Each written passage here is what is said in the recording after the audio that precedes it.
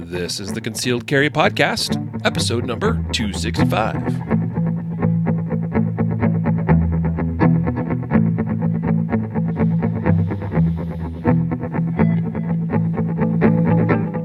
And welcome to the Concealed Carry Podcast, part of the ConcealedCarry.com network. I am your host, Riley Bowman, joined this fine afternoon by Matthew Marister. Yes, sir. I'm Mr. here. Producer. Yeah, I'm back. Thanks He for who puts together a lot of what happens behind the scenes now on the show. yeah. So if you have complaints, direct them towards me because it's probably my fault. Blame everything on Matthew. That's exactly why we hired you, bro. Just needed somebody to be the fall guy. A punching bag. I think you'd probably be too quick on your feet for me to ever land a punch on you. I don't know. You're pretty quick, man. I'm pretty quick. I'm big and lumbering is what I am. But I think, move faster than what some people probably expect at times. Yeah, definitely. Definitely. Could I be faster? For sure. Could I lose some poundage? Yeah, for sure. But anyway. So, hey folks, welcome. This is the early part of the week for us still, and that means this is our news episode for the week. We've got a whole bunch of really great stories that we're looking forward to covering for you. So we've got some stories coming to you from Connecticut. We got Washington's in the mix. We've got we got a bunch. What else we got, Matthew? Just as a preview. Yeah, California, of course. Missoula. Yeah, all over the place. What you don't know, those of you that are not viewing on Facebook, is that was totally me handing it off to Matthew to have him cover for me while I hacked up a lung. I came down with a cold a few days ago, and I'm feeling a lot better, actually. Like, my head feels better, but boy, the cough is still kicking my butt. We'll see how this goes. I don't know if I'll be able to, cover everything in today's episode. So at some point, I imagine you're gonna hear me coughing up a storm here. But anyway, here we go. So today's episode brought to you by Ammo Supply Warehouse. Been talked about quite a bit recently. We are super excited to be partnered up with these guys. Let me tell you, Ammo Supply Warehouse is so easy. If you're looking at their website, you first go to ammosupplywarehouse.com, and it's going to ask you if you want to be on the west or east side of the Mississippi. It's basically split. Well, actually, it's not the Mississippi. Excuse me. It follows the line on the other side of the states that border the Mississippi. So basically, right down the middle half of the United States. If you're on the west side of that line, pick the west. If you're on the east side, pick the east. It's pretty cool because they have warehouses on both sides of the country. That helps save a little bit on shipping costs. So super easy. Go to ammosupplywarehouse.com. Pick which side of the country you're on, which warehouse you're going to be ordering from. You want to order some handgun ammo? Well, my mouse all of a sudden is not working. Grab some handgun ammo, 9mm. Let me tell you, they got some really great deals here. One of my favorites, hopefully they're still in stock, right here, 9mm, 115 grain. This is a 50-round box. Where's the big stuff? 1,000-round case, and they've even got usually, no.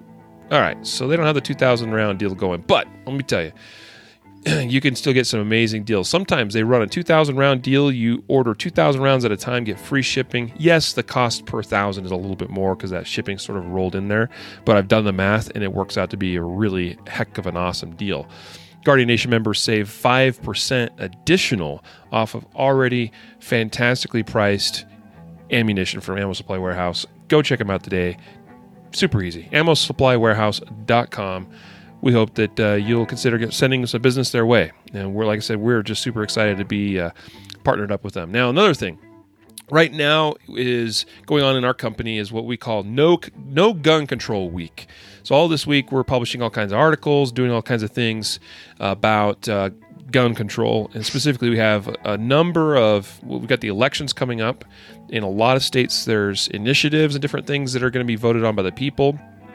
And so we're doing a big push to really get the word out and hopefully encourage everybody to make sure that they're supporting, whether it be candidates or whether it be initiatives that don't further restrict our constitutional Second Amendment rights. There it is. I told you it's coming. So right now on our site, this week only, it ends on Saturday. Use the coupon code No Gun Control to save 20% off everything site-wide. And if you are taking a look at your screen, although it's really small right now because I'm sharing my screen for those that are not viewing, you'll see I'm wearing my awesome Speak Softly and Carry a Big Stick t-shirt. This shirt included in that 20% off deal. So this is a really new product from us. It's super awesome. All of a sudden, my website's not working. Hopefully, that's a temporary thing. Oh, that's always fun. So, guys, the Big Stick t-shirt, concealedcarry.com/big stick, and you get this awesome Theodore Roosevelt quote, Speak Softly and Carry a Big Stick. Concealedcarry.com logo on one shoulder, American flag on the other shoulder. It's a sweet t-shirt. 20% off, just like everything else is on our site, by using the coupon code No Gun Control when you check out. That's pretty huge. By the way, I don't think we've done a general 20% off site-wide discount like this before. So this is just kind of a special thing we're pushing out. Mm-hmm. So, definitely. Anyway, those are our sponsors for today. Let's get into the meat of today's episode. But first, before we do that, we've got to do something we haven't done in a couple weeks. What might that be? The Andrew Branca Law of Self-Defense Case of the Week. Got to work on your broadcaster voice, bud. I'm not as good as you, man. I don't know about that. I don't even think I have a broadcaster voice. But all right, so yes, it is time for we got to be like animated stuff. The Andrew Branca Law of Self-Defense Case of the Week, coming up right now.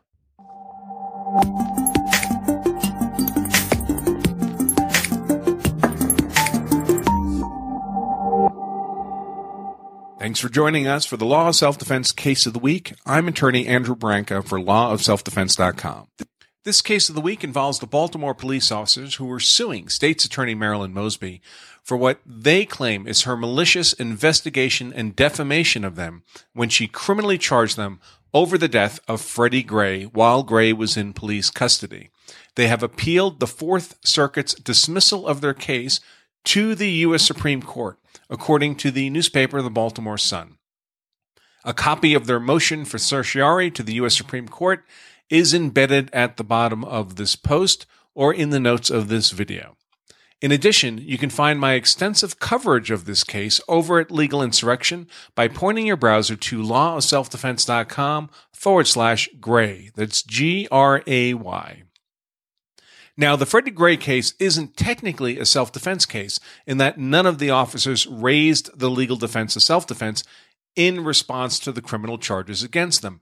Rather, their defense was that they'd simply used no unlawful force against Gray at all.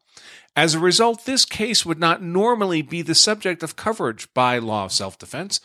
This case is, however, akin to many high-profile self-defense cases in the news in recent years, in that it is yet another example of very serious criminal charges premised on a claimed unlawful use of force in the absence of any actual evidence to support such charges. So let's review the facts. On April 12, 2015, several Baltimore police officers participated in the arrest of small-time street corner drug dealer Freddie Gray as part of a sweep of an open-air drug market in Baltimore. Gray was arrested, placed in the back of a police van, transported for processing, and upon arrival was found to have a serious neck injury. He would die of that injury several days later. Despite there being zero evidence of unlawful force upon Gray by the officers involved in his arrest, and in particular, there being no evidence that they used any force against Gray's neck, the point of injury, State's Attorney for Baltimore, Marilyn Mosby, brought murder charges and other lesser charges against 6 of the officers involved in Gray's arrest and transport. These charges were based on a quote-unquote independent investigation conducted by Mosby's office, that is, independent of the investigation already underway by the Baltimore Police Department. At trial, all of the officers were ultimately acquitted, or the prosecution ended up dismissing the charges against them. A departmental review after the trials also cleared all the officers of wrongdoing, and they were all returned to active duty. The officers' lawsuit alleges that Mosby made false statements against them in the course of filing charges against them, and that these, among other statements, were made not for the purpose of prosecuting crimes that had allegedly been committed by the officers involved, but rather for the purpose of quelling the riots then taking place in Baltimore. Several of the cleared officers then brought a lawsuit against Mosby for misconduct in this manner. Now, suing a prosecutor for their official actions is an uphill battle because prosecutors generally have absolute immunity from civil suit for their official actions as prosecutors. Here, however, the officers argue that Mosby engaged in actions outside a prosecutor's normal function, the independent investigation, and therefore she should not be entitled to absolute immunity for those extra prosecutorial activities. Specifically, the officers argue that Mosby engaged in investigatory activities traditionally assigned to police officers and detectives, to whom only qualified rather than absolute immunity is granted, and thus her alleged misconduct based on those investigational activities should at most be similarly entitled to only qualified immunity, which is challengeable. If so, the officers face a substantial lower barrier to dragging Mosby into civil court than if she had absolute immunity. The officers had initially sued Mosby in federal district court, where Mosby's assertion of her claim of absolute immunity in support of her motion to dismiss the case was rejected. In other words, the federal district court, the federal trial court, declined to dismiss the case based on Mosby's assertion of her claim of absolute immunity. Mosby then appealed that refusal to dismiss the lawsuit to the Fourth Circuit, which oversees that federal district court, and the Fourth Circuit reversed the district court and dismissed the officer's lawsuit on the basis that Mosby's conduct qualified for absolute immunity. This week, the officers have applied for certiorari on this matter to the U.S. Supreme Court. Certiorari is an order the Supreme Court can grant. It's an order by which a higher court reviews a decision of a lower court. In this case, the U.S. Supreme Court reviewing the dismissal of the lawsuit by the Fourth Circuit. In their motion, the officers once again argue that their claims of misconduct by Mosby are grounded in her investigatory activities, not her prosecutorial activities, and that the Fourth Circuit misapplied existing case law in dismissing their suit on the basis of absolute immunity. Now, relatively few cases are granted certiorari by the U.S. Supreme Court, so the prospects for this matter being heard, including by our newest Associate Justice Brett Kavanaugh, are slim. It would, however, be nice to see some adult supervision applied to check the abusive conduct demonstrated by a small minority of out-of-control prosecutors. Prosecutors do need a great deal of discretion in order to do their jobs effectively, but no government official's discretion should be without limits, and conduct beyond their official functions and duties would seem to fall outside the bounds of the protections they enjoy through such doctrines as absolute immunity. And on a personal note, should Mosby in particular end up being the Supreme Court's nail in this matter, it couldn't happen to a nicer gal. If you enjoy this content, I invite you to join us for the Law of Self-Defense live show every Wednesday, 2 p.m. Eastern. It's totally free to either participate live or to watch the recording after each show. For more information, point your browser to lawofselfdefense.com/show. I also encourage you to visit our Law of Self-Defense Patreon page, where we have free Law of Self-Defense blog content and optional higher value paid content for just $4.99 a month. Plus, for patrons, a free copy of our best-selling book, The Law of Self-Defense, or a DVD, your choice. Find all that at lawofselfdefense.com/Patreon. Remember, you carry a gun so you're hard to kill. Know the law so you're hard to convict. I'm attorney Andrew Branca for lawofselfdefense.com.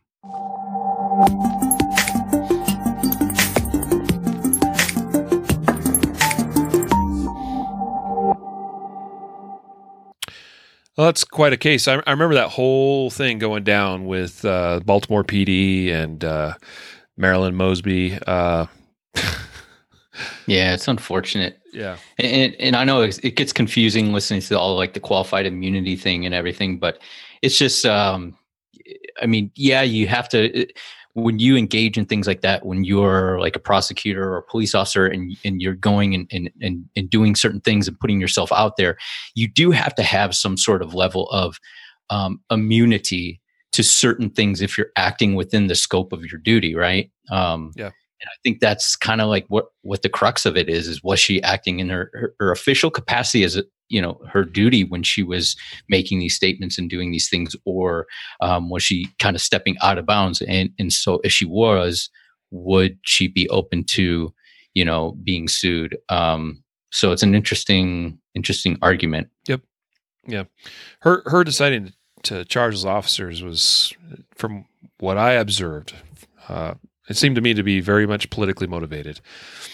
And, it couldn't have not been, because it was made before the investigation was even done, right? Yeah. So like if you jump to a conclusion like that so quickly, you're not doing your due diligence to find out actually what happened. So it's a difficult thing for people to understand sometimes in this day and age, where we're so used to getting information at our fingertips and information coming so quickly a lot of times. And everybody's got their cell phone, everyone's got, their video camera rolling. And, so we see this every time there's any sort of high profile shooting of any sort. And immediately, the public, the mob, if you will, is right there to say, is quick to say, oh, those guys, that person was in the wrong, or this person was in the wrong, or this guy, he screwed up. And we have to understand and still be civil as a society. We can't let the mob rule. We have to be civil and understand there's a process for things, that we do due diligence, that we complete investigations. And so often, and I'm getting, I think, better and better at calling a lot of these things. Like so many of these types of officer-involved shootings where they shoot somebody and people think it was racially motivated or whatever, and it's like you can kind of look at the case. You can look at the video, and yes, on one hand it might look like one thing, but you have to understand that we got to have proof beyond a reasonable doubt, and that prosecutor has to have substantial evidence that would indicate, to them that they think that they can actually win that case, because they're not going to bring charges against somebody if they can't win that case. No prosecutor wants to look like a failure by not being able to win cases. And so, it's actually ethically inappropriate for them to bring cases that they don't feel. I agree. That they can successfully charge people with, because if they don't, you could get into a situation where prosecutors are just charging people because they can, as a punishment, knowing that they can't ultimately get a conviction, but I'm going to charge this person to put them through the court process as a punishment in itself, and that's why prosecutors must have a pretty good idea that they can win the case, before they even bring it to court. Yeah. Yep.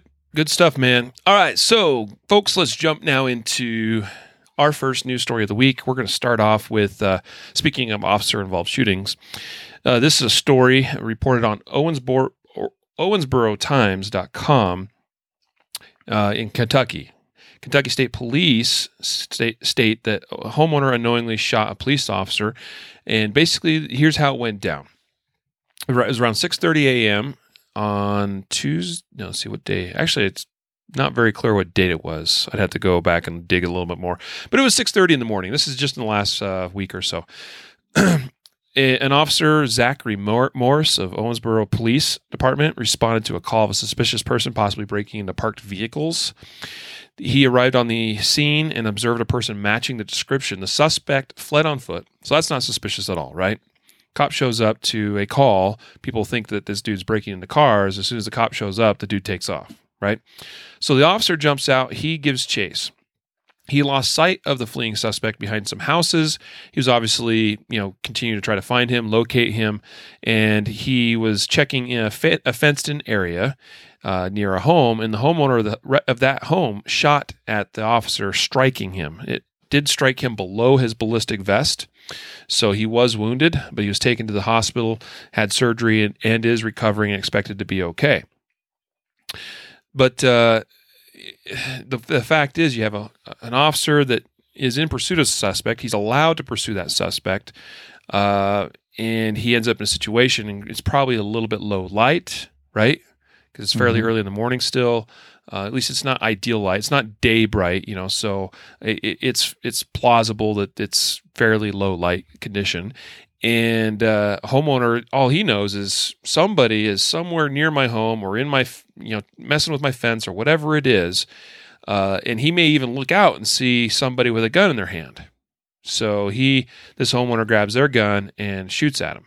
And unfortunately, it's a cop.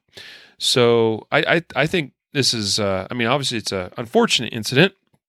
And I also think it's an incident which there's really not any fault, probably. At least I don't see this going anywhere. But I definitely think that there's some lessons we can learn from this. I think there's ways we can try to, keep this from happening as civilians. Imagine this is yourself in your home, and you're in this, in this situation. I think that there's some things that you could do that might help prevent shooting a cop, because no one wants to shoot cops. And the cop, by the way, did draw his gun and did fire back, but did not strike anybody he didn't strike anybody, including the homeowner. So, but I think at some point it was realized, oh, hey, this is a blue on blue type sort of, thing. Yeah. What struck me is I've had this happen, not been shot at by a homeowner, but I've, pursued people at night behind into people's property and things like that. And it always was something on my mind. Like, is this worth it? I'm going into somebody's backyard. I don't know if they're going to mistake me as a prowler or whatnot. The danger is I see on both sides, as far as the shooting part of it. Number one, the homeowner, if you see somebody outside your home, even if they do have a gun, your first call should be on to the police, right? And so this happened quite a bit where, people would call, after the fact, I'd go and talk to the homeowner and say, hey, we're in your backyard doing this or that or whatnot. And they say, yeah, I called the police and they told me that you were back there. So, that's a good thing. You get on with dispatch and you say, hey, I live over here. And they're likely going to say, okay, those are officers in the area looking for somebody. Stay in your home, lock your door, so that should be your first call. Now, obviously you're at a heightened state of awareness and you see somebody outside your home that you're not identifying exactly with a firearm. But part of me says, how do you know that the person has a firearm if you can't identify them as a law enforcement officer, right? Like because ideally the officer's going to be wearing a uniform. So if you have enough detail or light to be able to see the firearm or say, yes, I saw this person with a gun, then you would suspect that you would have enough light to identify the person as a police officer. So I don't know if this person shot at the officer because they saw a firearm. It's possible, but I'm thinking they shot at a noise or they shot at somebody outside their home. And then the officer, on the other hand, shoots back, not knowing where it came from, or shooting in the Keeping in mind, direction. he's looking for a suspect that could or could not, may or may not be armed. So Exactly. As soon as he hears a gunshot, he is going to immediately turn and address that gunshot. Right. So, it's a cascading error, that kind of affects everybody. So I just think we've covered it too many times, or not enough times, or, however you want to say it, but it can never be covered too much that you got to identify her before you pull that trigger. You have to. And I would probably say the same thing to the officer, especially, imagine him hitting this person in the home or somebody else or an officer that's coming up to assist him because he fired at the sound of where he thought a shot was coming from. And I get it, I understand, but I just think everywhere we have to do everything we can not to pull the trigger unless we know exactly where our sights are, and those sights are on a threat that needs to be shot. So. Yep. Comment here from Matthew. He says, not you, Matthew, but another Matthew. Says he typed in here in the comments SSS, and at first I was like SSS. Oh yes, the triple S disease, as Jacob likes to call it, shapes, shadows, and sounds, as it's defined by Jacob. So true. You know, I kind of wondered this as well. That perhaps the homeowner saw a silhouette or a shape of somebody, perhaps with a gun in their hand, and shot at that shadow or shape or whatever. So that's we've talked about that a number of times. Another comment from another listener said, you got to identify your target first. And that's obviously where I was going with this whole discussion is, I don't know or see that this homeowner necessarily is going to be charged with anything. It does say in the news story that he was detained for questioning and no charges have been filed. I think that, a prosecutor is going to take great discretion and look at a case like this and go, you know what he did is not entirely unreasonable in that he may have perceived a threat, but it's, like I said, it's still one of those things that I think could have been, I really, truly believe, probably 95% plus certainty. I mean, because I wasn't there, so I didn't see what this guy saw for himself. But so there is always going to be that little bit of uncertainty as to what may have actually occurred. But I'm fairly certain that this guy could have avoided it if he had a couple of things in place. Number one, if he had a good light, either on his gun or a handheld light, he needed something, to where he could have identified the threat, what he thought may have been the threat. So that's the thing, like. We don't shoot at things we can't see or identify. We covered the story a couple months ago where the father and the son went to watch like a meteor shower, and they were walking back to the vehicle at the end of the night, and the father suddenly heard his son, but he thought it was maybe a mountain lion or something running up from behind him, and he just turned, grabbed his gun, and shot. Well, you still gotta, like, you might have to get tackled by that mountain lion first.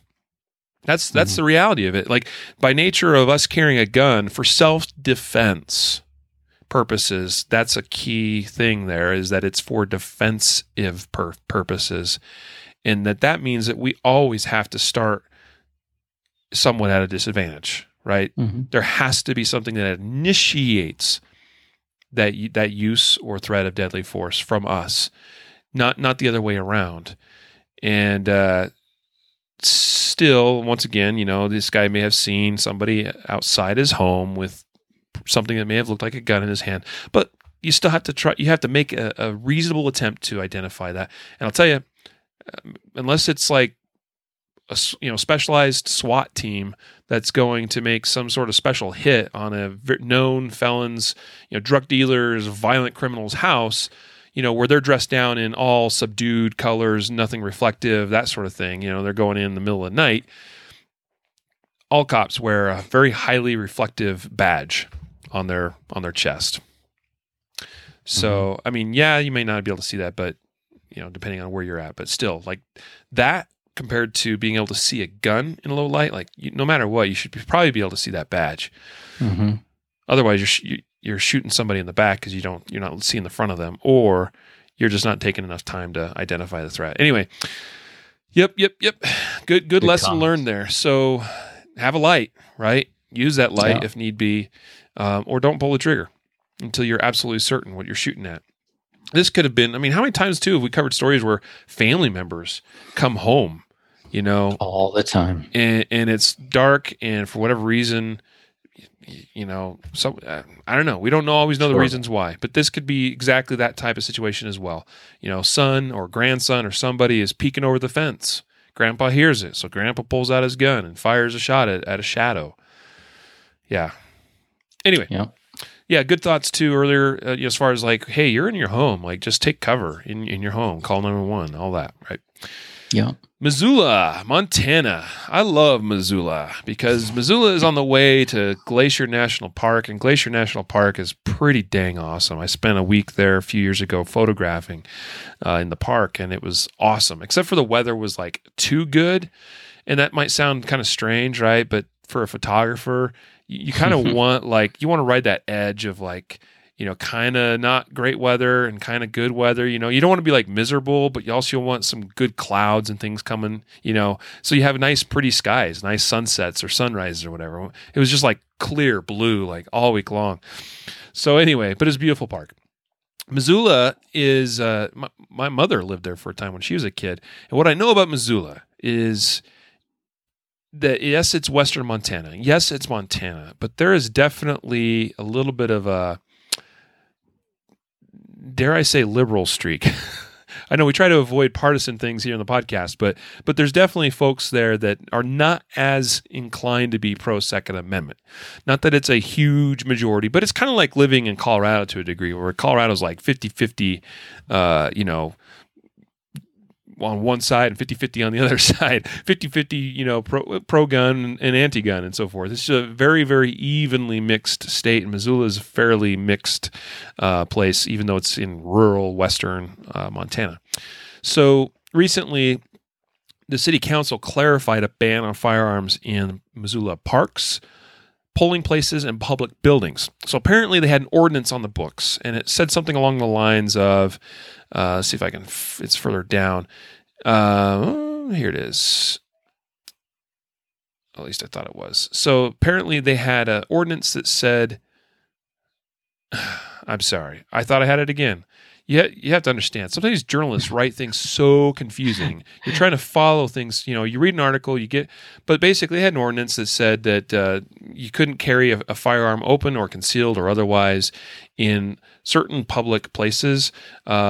It says here it prohibits carrying of firearms in the city council chambers or other buildings where the council might meet, public museums, public schools. Well, that's pretty much a given in most cases anyway. And the Missoula Public Library. And they also stated that it couldn't carry into parks and other places as well. So the thing is that the attorney, the city attorney the county attorney's office asked for clarification because elections are coming up, but they have some schools that are under construction, and normally the schools would be used as polling places, but then they're having to move those polling places outside of the schools, and they felt like there was some unclear parts of the ordinance as far as whether people would be able to carry a gun into some of those public places, other buildings where the polling or where the voting would be taking place. So naturally, inside of a school where many schools are used as polling places, it's public school. In most cases, in most states, public K through 12 schools are off limits for guns. So, it's a situation where they probably didn't really need much of a clarification in the past, but now moving some of those polling places out of the public schools, then they felt like they were in a situation where they needed clarification on the law. Now, I kind of wonder if there was, I'd like to know a little bit more about this, county prosecutor or whatever and their personal views on guns. Because it seems to me that, like, when does a prosecutor go out of the way to ask for a clarification proactively in this kind of situation? You know what I mean? Like, like something had to bring this to light. Right. Boy, we're having to move some polling places. There's this law. We should probably look into that. Right. Like that just, something doesn't add up here. I think there was definitely an agenda from somebody somewhere, whether it's that prosecutor or somebody reached out to that prosecutor's office to say, hey, can I carry my gun into these polling places now? Or can people carry guns in the polling places? Something had to bring this to light. So sorry, I know I'm getting kind of off in the weeds, but as far as telling the story, but what it comes down to is that the city council passed new ordinances now, making it very clear where they are not okay with guns. And they made it very clear that all polling places, regardless of where that polling place is, all city parks and other places are off limits to guns. Mm-hmm. And they had overwhelming opposition from people testifying at this city council meeting saying this is not cool and we don't support it, but yet still the council passed it by a vote of like 8-3.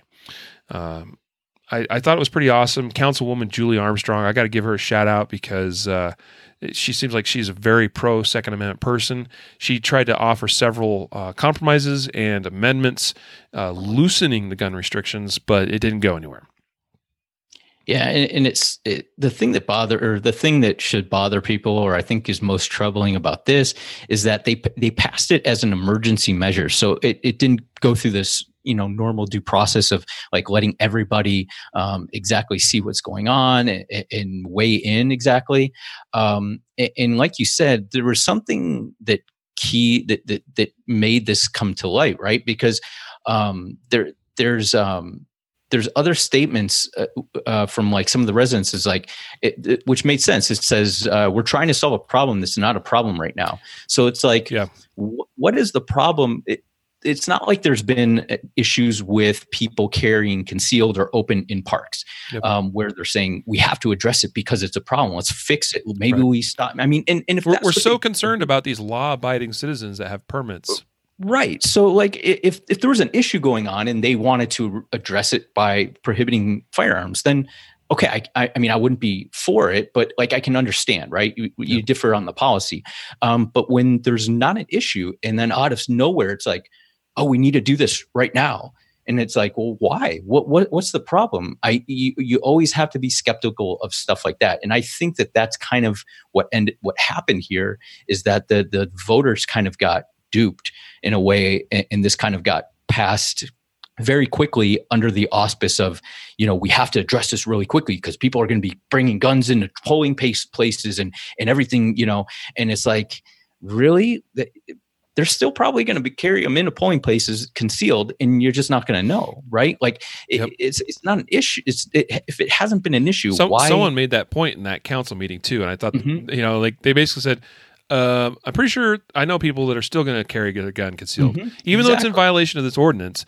But because it's concealed and nobody's going to know about it, they're still going to do it. And you guys will, you guys are none the wiser. No, no one's going to know.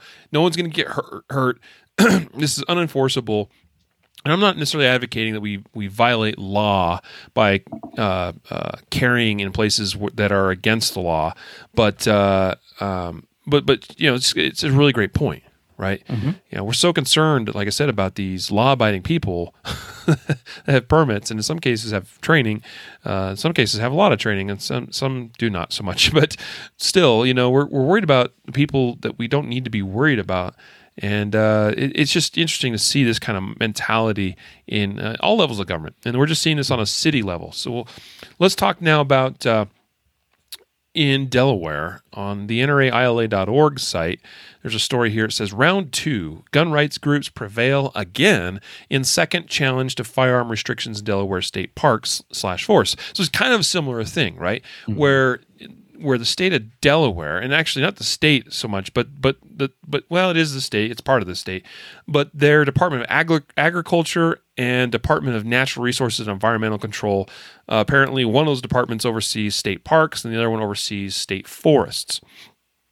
And in both cases, those agencies tried to pass laws that made it illegal to carry a firearm in what do they call it? Designated areas or sensitive places. And by definition, they were including parks and state forests and things like that.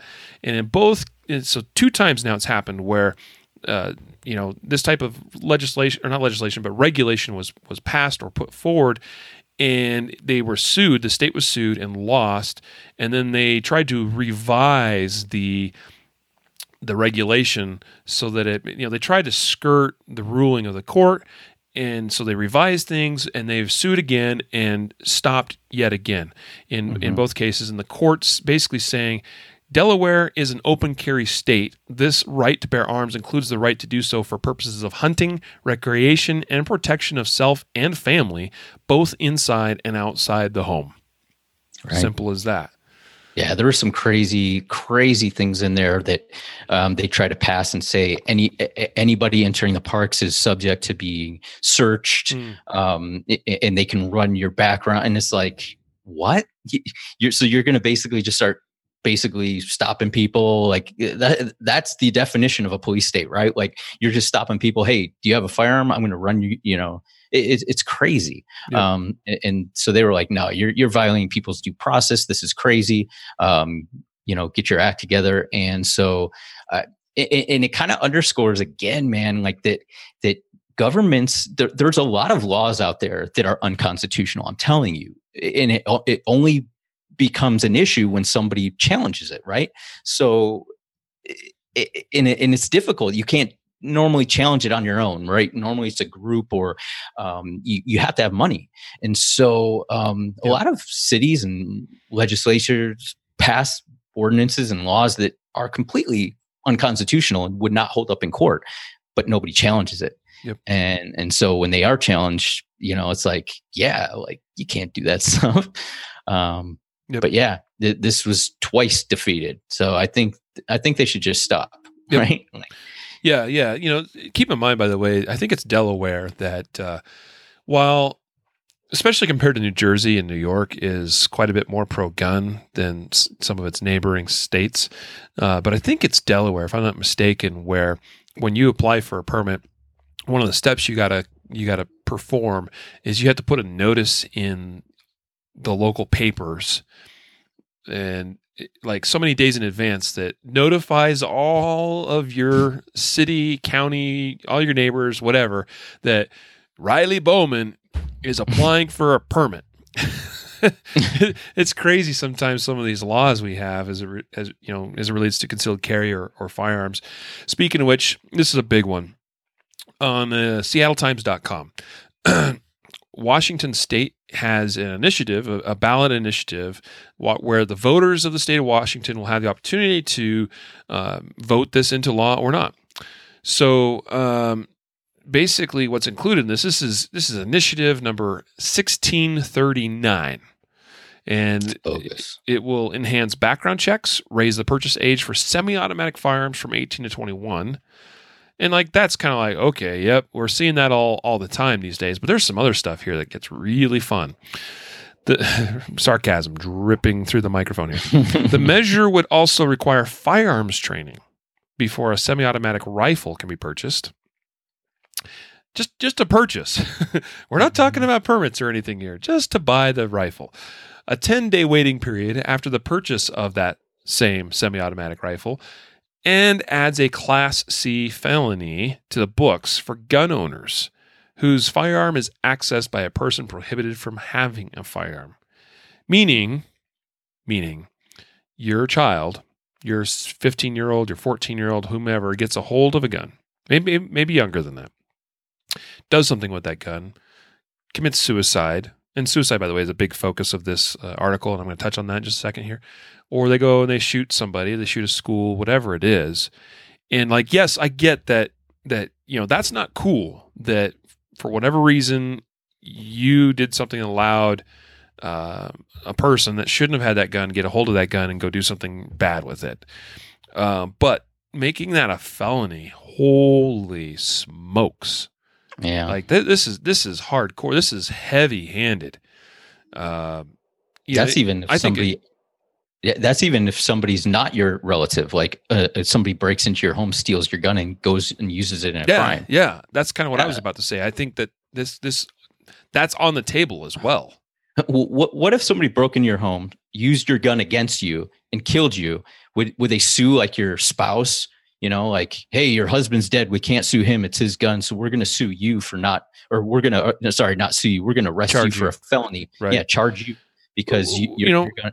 It's the other thing I'm thinking about is you have a situation where a child gets a hold of a gun and accidentally kills themselves. We're talking a young child, or kills their sibling on accident. And, you're already you've suffered greatly just having that sort of thing happen to you. Now, it shouldn't happen. We should all be responsible firearm owners, but you're already suffering.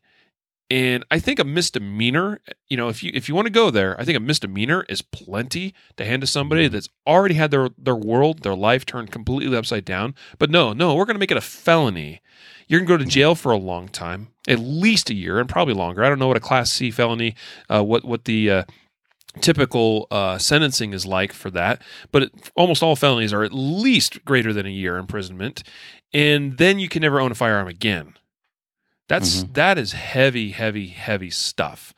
Not cool. Yeah. So I know that we have Doyle on the podcast. He's viewing today and commenting, and I know he's from Washington State because he makes sure to tell us every time. Love you, Doyle. We're glad to have a listener from Washington State. And he said, like early on in the chat, we got to vote against this. And I don't know how many folks we have from Washington State viewing or listening to the podcast, but boy, this is the first I'm really hearing a lot about this. I heard a little bit of chatter last week, but all of a sudden this just is coming out of nowhere, and this is a big, big, big deal. This could really change the face of gun laws in Washington State. Yeah, and the weird thing is it's like the way that they phrase this and like the drive, it's correlating, or it's drawing a causation between the number of gun laws and the suicide rate, or I was going to touch on that. Ridiculous. So they're trying to draw a correlation or a causation, right? So there's correlation. Like you could say, yeah, this state has a lot of gun laws and it has fewer suicides, and this, yeah, but you don't know if that's the cause of the suicide, right? Like you can't say that. Right. Number of gun laws. So it's like this state has 15 gun laws and their suicide rate is this. This state has 16 gun laws. And so it's like, the more gun laws, it doesn't matter if they're good, bad, what the intention is. Like, let's just make let's have 100, let's be the state with the most number of gun laws. It doesn't matter if they make sense. Because apparently, according to this stat, if you just simply add gun laws, then your suicide rate will go down. That's exactly what they're saying here. So yeah, exactly. I'm glad you went there because, boy, I've been queuing up for this, teeing up. Boy, I'm gonna launch with a massive drive on the course. No. Here's the thing. I was looking at this chart, and I feel like I really need to share this with folks that are viewing with us right now. Folks, if you're listening, of course, we put show notes online of every episode. Today's episode, you can find the show notes, abbreviated link to get there is just to go to concealedcarry.com/episode 265. And you'll see the show notes, and you can look at all these news stories. We put every single news story we talk about in the podcast in the show notes. And so you see here this chart, all right? And it says gun-related suicide rates, and it points at Washington, where it says it has a suicide rate of 6.62 per 100,000 residents, and that they have the number of gun laws they have on the books is 43. Okay. Oh, bravo. We are so much lower than Nevada, Utah, and Colorado, and Oklahoma. Nevada has a suicide rate of 10.9. Utah 10.95, Colorado 10.73, Oklahoma 12.92. Apparently these are some of the highest. So Oklahoma apparently is the highest, and then Utah, and then Nevada, and Kentucky, and Colorado. And it points to them as though they have few gun laws. But here's what's interesting. Like, their own logic, in my opinion, is burst. It's blown to bits just by this right here, right in front of our face, looking at Utah and Colorado. Two states, neighboring states, that aren't all that different. Well, other than there's definitely some religious differences, but they're not all that different culturally, as far as like they're both big time like outdoorsy type states. They both have big time rural areas. They do have a couple of larger cities in certain pockets. They're in the kind of same region of the country, Rocky Mountains, fairly high elevation. The temperature, the climate, everything is fairly similar, and you point at the fact that these are two states that are fairly high in suicides, and apparently they don't have enough gun laws. But look at Utah. 10.95 is its suicide rate, and they have 11 gun laws apparently on the books. Colorado is a little bit less, but not substantially so. But it has 3 times the gun laws on the books. Colorado is vastly more restrictive than Utah. Look at Kentucky. Yes. Kentucky has 7 laws, right, apparently, right, and their suicide rate's 10.84. Right. Colorado has 30 laws, and it's 10.73. So by their logic, Colorado should be vastly better, correct, in terms of suicides compared to these two states. Now, here's another thing. Let's look at the East Coast, the Northeast specifically. It points at the states with the lowest suicide rates: New Jersey, Connecticut, Rhode Island, Massachusetts. They're all in like the 1s and 2s. Just look at Rhode Island and Connecticut. Rhode Island has 43 gun laws, the same as Washington State, I might add, but its suicide rate's 2.83. Washington State was what? 6.62. Connecticut has 90 laws on the books and has a suicide rate of 2.73. It's one, you know, 1/10 of a point less than Rhode Island. So Connecticut has twice the number of laws, but is not really any different than Rhode Island, a neighboring state, I might add. Washington has the same number of laws as Rhode Island, but has at least double or a little more than double the suicide rate. The point is, this chart means absolutely nothing. This means nothing. It only means that they are so ridiculous in trying to draw correlation between or causation between two things. And this, furthermore, this only covers gun-related suicides. And gun-related suicides, it counts for a great number of them. But what about the suicides of people that didn't commit suicide with the firearm? It's a quality of life thing. It's a suicide rates are lower. Period. In the Northeast than it is in the West or in the Midwest. It's a fact. But it's more complex than that. Absolutely. Culture is different. People are different. Attitudes are different. You look exactly, man. Like the middle class, like jobs going away, people struggling to make ends meet. I mean, that's probably more a driving factor of suicides than the number of gun laws on the books, but that it's just, so this is why this kind of stuff is pure propaganda that is just, it's bogus. It is. So, yeah. All right. I know we got to move on, but I saw this and I went, oh my gosh. Like, it just makes my head hurt. Basically what we have here is we have states that are grouped, they're in the same region of the country. We have two different groups. We have like the western states and we have the northeastern states. And what you'll see if you look at suicide rates across the country, that's a trend. That different areas of the country have similar cultures, similar attitudes about mental health and suicide and things like that, and different ways of handling things and handling problems. And certainly the availability of guns means that they are more likely to be involved in a suicide in places where they are more commonly available. But it's more complex than that. Like, you can't reason from this type of information that magically by passing more laws, we will automatically see a decrease in suicide. Terrible. Stupid. Terrible reporting from Seattle Times. I'm not terribly surprised being the Seattle Times, but nonetheless. Fake news. Washington Times says staffers laud Claire McCaskill for hiding gun views in undercover video. She's really good about strategy. Now, I'm not going to really spend a whole lot of time on this particular story, but just to say that this is interesting.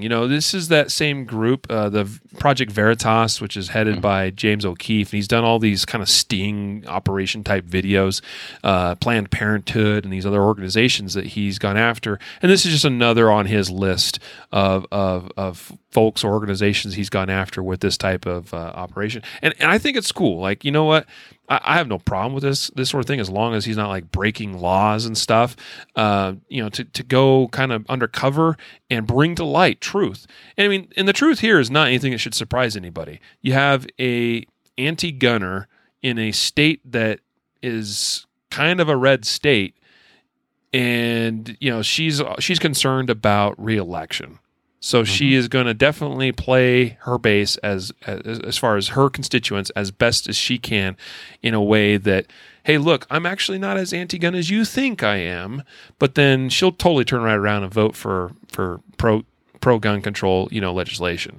That's not a surprise to anybody. Man. It's all about power and keeping power, for sure. Why don't you tell us what's going on with Glock and SIG? Yeah, they're not friends. They haven't been friends for a while. So SIG suing Glock for a patent infringement type deal on their Generation 5, like the Glock 19 X, I believe. And I think the other, I'm not sure if it's all Gen 5s or just the 19X, but I believe it's just the 19X. But yeah, and so they're suing Glock, which it's all Gen 5s. Okay, yeah, that's what I thought I read. So yeah, I mean, obviously that would be a huge hit, right? But what struck me here is not the fact that SIG suing Glock, but the fact that like any gun company sues another company for like patent infringement, because you take apart guns and you look at them, and lots of times you're like, dude, this is the exact same striker assembly as, a Smith & Wesson or whatever, right? And I'm like, I'm surprised this company isn't getting sued, right? So it's like, I think there's a lot of patent stealing or processes and guns that are replicated all the time, and I think this is just like some bad blood over the government contract between SIG and Glock. I think So. Well, here's another thing though. I mean, SIG was sued by Steyr over their modular. So the SIG P320 has the trigger, what they call actually the frame. This is the armorer's language. You have the frame of a P320 is actually like the trigger group, but it essentially functions as the frame of the gun, right? And then the grip itself, that most people would think of as the frame, is it's just a piece of plastic. They call it the grip module, right? But Steyr apparently came up with the idea originally. They sued SIG over the deal, and I don't remember how that all got worked out. But I will say this much. So basically what SIG is saying here about Glock, the Gen 5s and 19X, is that the ambidextrous slide stop is a copy of SIG's. I will say, actually, thinking about it, there's definitely some very strong similarities. Now, I hear your point, man, as far as like, take a bunch of SIGs, Glocks, XDs, Rugers, whatever, apart, Smith & Wessons, and compare them all. And yeah, of course, there's similarities between them all. They're all striker-fired guns. They're all semi-automatic. They share heritage in designs that even date back, way before their time as well, as far as the breech lockup and everything. So, like I get it, but yeah, totally. I definitely think that Glock brought this on themselves to some degree, as far as let's sue because SIG got the Army contract. Exactly. And now SIG is, by Glock announcing and releasing the Gen 5s, SIG is like, all right, you wanted to play ball? Well, we'll play ball. So yeah. It is what it is. What we do know is that overall, sales for these companies are probably down nationwide, since things have been overall kind of down with the gun industry in terms of sales.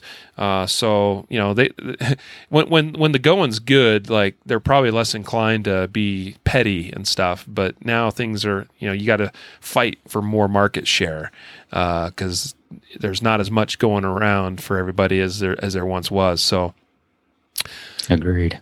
All righty, we got a story here. We're calling this "What Not to Do," and the story goes: this is in Fresno, California. A man was robbed by two individuals. The story goes that he was approached. He was in front of the El Mercado market. By two individuals. They pepper sprayed him, and he thought he was being robbed. He reached into his car, got out a handgun that he owned, and the suspects, it says here, quoting, I believe, yes, a lieutenant with the police department there. This is a direct quote from him. The victim reached into his car, got out a handgun that he owned. The suspects jumped into their own car to take off. The victim fired 7 to 9 rounds at the tires of the suspect vehicle. Police searched the area and only found shell casings, but no evidence that the car was hit. The gun is registered to the man who was allegedly assaulted, and police say he has no criminal record. So, yeah. What's what not to do here, Matthew? Explain, please. Enlighten us. I think if we just ask, the viewers or listeners to put in the comment and say what's wrong here, they'd all like hit it right on the head. I mean, like, come on, guys, don't shoot at people that are no longer a threat to you, right? If they're jumping in a car and driving away, they're no longer a threat, right? And so don't fire 7 to 9 shots at the tires of the vehicle to stop them from leaving because you are in fear of them causing you death or serious bodily injury. If you're in fear of them causing you death or serious bodily injury and they're leaving, let them leave. Don't shoot out their tires so they have to stay. Right. Right. So, Well, shoot the tires. That sounds like a great idea because I've seen that in the TV somewhere before. yeah, it'll work. Hawaii Because once the 5-0. tires- Isn't that what they do? once the tires go flat, the car stops, right? Like Yeah. people never drive on the rims for like miles and miles and miles during police chases. That never happens. Yeah, totally. So yeah. Don't do that, please. All right. So, like, I feel bad for this guy. You know, I mean, that has to be a pretty scary situation to be in. I'm not saying he wasn't justified, at least initially, to do something. I mean, like being pepper sprayed. That I would say that's probably enough to go ahead and go to the gun. But he went to the gun, and guess what? Here's the amazing thing, and this is where we got to make sure we got to connect this idea in our minds, and that is that we go to the gun when justified to stop the threat. Well, the amazing thing is that when these guys jumped in their car to leave, the threat stopped. Mm-hmm. That's a hard one though sometimes for people to like, and they're caught up in the moment, and they may not have they're not as prepared probably as what I hope our podcast listeners are. That we've talked about these things again and again. Hopefully, we've all done various mental exercises. Our mindset is right. We've prepped ourselves to understand ahead of time that if this is what happens, if I'm in this, we share these stories. I think more importantly than anything, you may not even agree with or care what our analysis of it is, but share the story and understand that what went wrong in that story, and then place yourself in that same person's shoes. Okay. And over time, we share hundreds and hundreds of these stories. And hopefully what comes out of that is at least a little bit of knowledge that you can apply to your mindset that says, well, if I'm in this situation, if I'm in that situation, I know what I'm going to do ahead of time. I know that when the suspect leaves the scene, I need to stop pulling the trigger. When he gets in his car and leaves, I need to stop pulling the trigger. When the suspect jumps back out the window of my house that he just broke into, well, then I need to stop pulling the trigger because the focus is on stopping the threat. All right. Justified save stories. Fresno teen kills his father to protect his mom, sheriff's office says. This according to FresnoB.com. That's the publication. So this is in the same general area as that last story we just shared, although this one we're calling a justified save. Here's the situation. Pretty straightforward story. Not a lot of details. Basically, you had a family. You had a father who's 54 years old, a mother who was 49 years old, a son who was 16 years old. The father had been drinking and allegedly began choking his 49-year-old wife at the home. The 16-year-old boy then apparently grabbed a gun and shot the father, and the father died. Mm-hmm. Wow. Yeah, and what struck me is I remember investigating domestic violence cases all the time, and the husband and wife will always have their opposite sides, right, of the story. If there's ever a kid that witnessed this situation, always interview the kid separately, because the kids are always going to give you a better idea of what actually happened and the backstory. And likely this guy has been drinking for a long time throughout the years. They have a history of fighting. The mother and the father, he knows that the father is violent. I mean, this isn't probably the first time this ever happened. And he just pulled out a gun, right, and shot his dad, because that'd be a big thing to do. But I bet you if you interviewed this kid, and they probably likely did, obviously, he explained the history that was there that further underscored why he ended up feeling that he had to shoot his dad. Not every time mother and father get into a fight is the kid going to grab a gun and shoot them, but I'm likely there was other stuff that this kid witnessed and led him to believe that, this time his dad really was going to do something very bad. Yep. No. Yep. Sad story, tragic story. I'd hate, regardless of the history of this father and his son and that family, regardless of how bad of a person this man may have been, I can't imagine trying to spend the rest of my life living with this type of thing hanging over me. And, hopefully that young man gets some help psychologically. Hopefully he's able to reconcile and understand, well, it was, dad or it was mom. And, and honestly, he would have ended up with no parents if dad killed mom because dad would be in jail. So, I mean, he did the right thing, and you got to wrap your mind around that. But that's still a really, really heavy thing for a 16-year-old to handle for the rest of his life. Yeah. New Haven, Connecticut story here. Police investigate gunfire outside a New Haven bar. Another kind of lacking in detail story, so we'll get through this pretty quickly here. Basically, the situation goes that a 25-year-old man actually, it started before that, where police were investigating gunfire they heard outside of a bar. But then 2 hours later, a man... Well, actually, maybe it's just 2 hours. Let's see. Sometimes these things get confusing. 2 hours later, it says a 25-year-old man told police he fired. So it sounds actually, all right, as I read this again, I got confused because it talked about 2 hours later. Well, it sounds like they didn't initially find whoever was responsible for firing the shots, which is interesting because if you fire shots and you believe you're in the right, you should be on the phone immediately calling police saying, hey, something's gone down here. You need to come. But because that's not suspicious at all, when someone fires a gun at somebody and doesn't tell anybody about it. But but basically, it says here it does not appear that this man was the antagonist, and I'll explain the rest of the story momentarily. But they are still investigating the case. So, 25-year-old man left a bar. As he was leaving, a vehicle pulled up alongside of him, addressed him, and then the vehicle then made a U-turn and came after him. He drew his gun and fired at the vehicle, and that vehicle and the driver fled the scene. And the shooter did have a valid permit, it says, and like I said, it does not appear he was the antagonist, so he didn't initiate this altercation. Which in most cases, that would imply that there's some amount of innocence. He's not the initial aggressor. That this may have been in defense, judging by the fact that this car drove at him. We don't know the words that were exchanged. Once again, it's kind of suspicious that he didn't, that it took 2 hours for them to find this person. But regardless, that's the story. And as far as we can tell, as far as we read it, it appears to be justified. Yeah, probably took 2 hours to because he was intoxicated and wanted to sober up or didn't want to get stopped for. Oh yeah, there's that aspect too, right? Yeah. I'll go report this once I sober up in a little bit. Yeah, and depending on the state, that is one thing that can vary quite a bit from state to state as far as firearms possession or carrying concealed in a bar, or being in possession of that firearm and being intoxicated to a certain point or level. That could vary depending on the state. I have no idea what the law is in Connecticut, but anyway.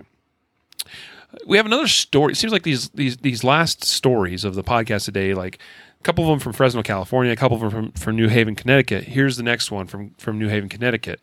Man shoots, kills suspect who stabbed his cousin, I guess him and his cousin in New Haven. New Haven police trying to piece together a rather bizarre double stabbing that ended in a deadly shooting on Thursday night. This story is a little different than most, it says, because the person who's dead is the alleged assailant. Maybe that's different for most stories in New Haven, Connecticut. We're probably tainted or biased, Matthew, as far as we read so many stories of people using self-defense that this seems like it happens all the time. All right, so all of this happened, it said, 10 p.m. Tuesday night. 27-year-old man was just walking along the street. He was confronted by a man holding a knife. That man reportedly said, "Happy Halloween," and then stabbed the victim. The victim's cousin, 24-year-old, was waiting in his car. We're told he heard the commotion, got out of his car, and was also stabbed. The 24-year-old then took out his gun and shot the assailant in the chest, killing him. The 24-year-old with the gun does have a permit, and it says his gun is also registered. Both There you men go. who were stabbed are expected to be okay. They suffered injuries to an elbow and bicep. Their names are not being released, nor the name of the person that was killed. And the police say it doesn't appear to be a case of self-defense. Well, thank goodness, because it sure seems that way to me as well. Random dude saying Happy Halloween and stabbing two guys on the street. One of those guys Yeah. shoots the bad guy. It's pretty much open shut as far as it reads here. Yeah, I would say. I mean, who knows? I mean, unless they're lying, right? But good thing the dude had his gun, because who knows? I mean, I don't know. Obviously, the person that does that is probably not in their right mind, right? Yeah. So Yeah, I mean, well, first of all, this dude was like 3 weeks early for Halloween. So. yeah. It's like he's probably has his Christmas lights up too, and it's like, dude, it's not even Halloween time yet. Like my neighbors got their Christmas lights. I'm like, wait till after Halloween. I'm all about Christmas lights, dude, but like, just wait till the appropriate time. Yep. So last story, and Matthew may have to duck out, folks, because we're up against his hard stop here, and I just got one more story to cover here. Final story is out of Utah, and this is actually on our site, concealedcarry.com. In Mill Creek, Utah, last Thursday morning, Shelby Hamilton, it says, she's a young barista working the early morning shift at Starbucks, and she was assaulted by a deranged man. According to her, she was working behind the counter on drink orders when a disheveled man ran into the coffee shop and, instead of ordering a drink, ran behind the counter and began to attack her. 37-year-old Benjamin Overall, who police say might have mental issues, began to punch her in the face and the back of the head. He reportedly demanded to know if she knew him. When she replied that she didn't, he became even more angry. But she had nowhere to run. She was caught in behind the counter. She was quickly cornered by the man. He then grabbed a metal supply basket and hit her in the head with it. She crumpled to the ground. He began to savagely kick her. Whew, this is pretty bad. It's getting violent in a hurry. Nearby coworkers and customers didn't step in to help her, frozen in horror at the beating. That's probably a pretty typical response for most people, especially those that aren't of the mindset like we are. Mm-hmm. She looked around for help but didn't see any coming. She started to think why no one was, and this is quoting her, I started to think why no one was helping me because he was only hitting me, and I felt kind of angry for a moment. As suddenly as the beating had started, Overall, the man, the disheveled man, stopped his attack and walked away.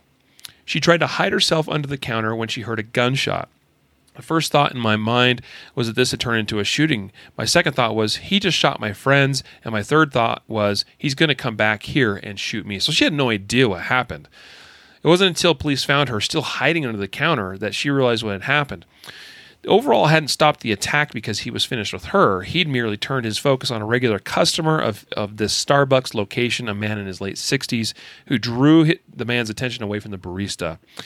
Overall advanced on the still unidentified man who drew the gun, which he is licensed to carry concealed, and shot Overall once in the chest, causing him to flee the Starbucks, where he was later met by police. Even after being shot, police still needed to use a taser to bring the man down. It wasn't until after they had him in cuffs that they realized he'd even been shot. What does this dude do? Shoot him with a .22? But Hamilton, the young barista, said of her rescuer, I know his drink. He comes in every morning and this. She's talking about the man that pulled the trigger, right? Gets a large blonde coffee in his personal cup. He's always been very sweet. He's been very patient. She went on to say that she was surprised that her rescue came from the regular. So anyway, we often are in a position where these types of things with the hero might be an unlikely hero, somebody you don't necessarily expect. Thankfully, this man was there. The situation has been investigated. It does not appear that the Good Samaritan is going to be charged with anything.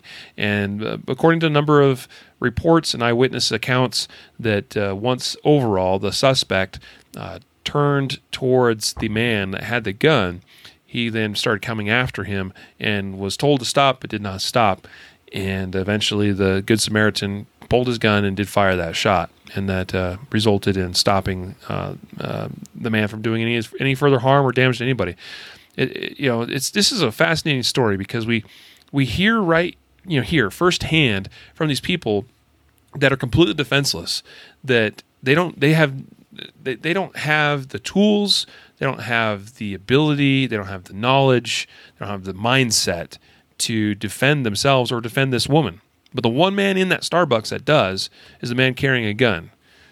And I'm proud of him for that. So, good job. That's it. And Matthew, by the way, did have to duck out, folks. He's got to go take care of business. So that's it, though. We made it through the end here, and it's time to wrap up this episode. Sponsors, once again, are Ammo Supply Warehouse, AmmoSupplyWarehouse.com, and Guardian Nation members hope that you will take advantage of that 5% off discount. Already really great priced bulk ammunition primarily, although they do have things that you can buy by the box, but I would definitely recommend you buy in bulk if you're buying from Ammo Supply Warehouse. And hopefully, if you're a Guardian Nation member, you save even more. I'll tell you, it's a really, really, really good deal.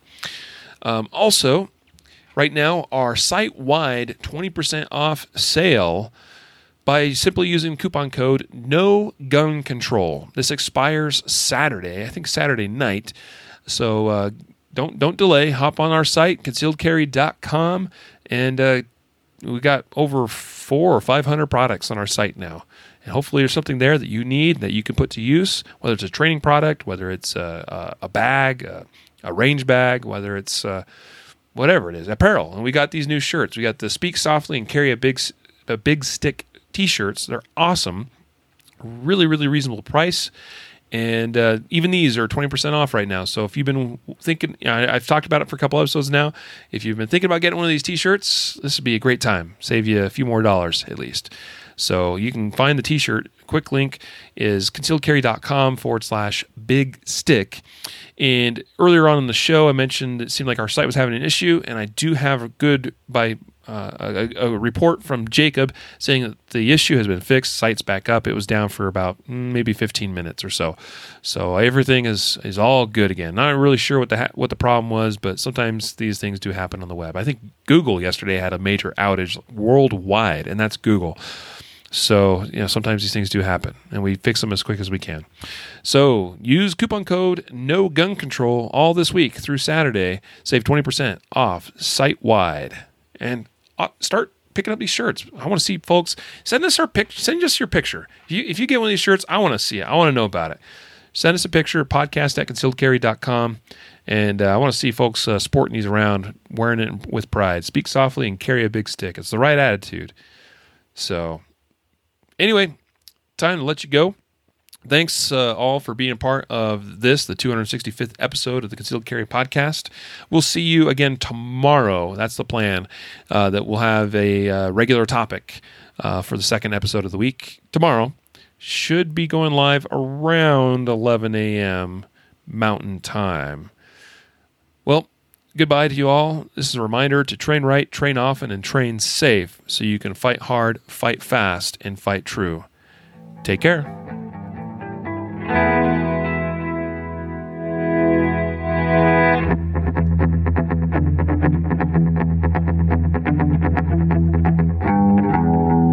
A reminder that laws vary from place to place, and we encourage listeners to seek local legal advice to understand applicable laws. The Concealed Carry Podcast, Concealed Carry Inc., ConcealedCarry.com, and their affiliates strive to share insights and stories about firearm-related incidents and laws, but things could be different where you live, or laws may have changed by the time you listen to this. We cannot be held liable for your actions based on the information shared in this podcast.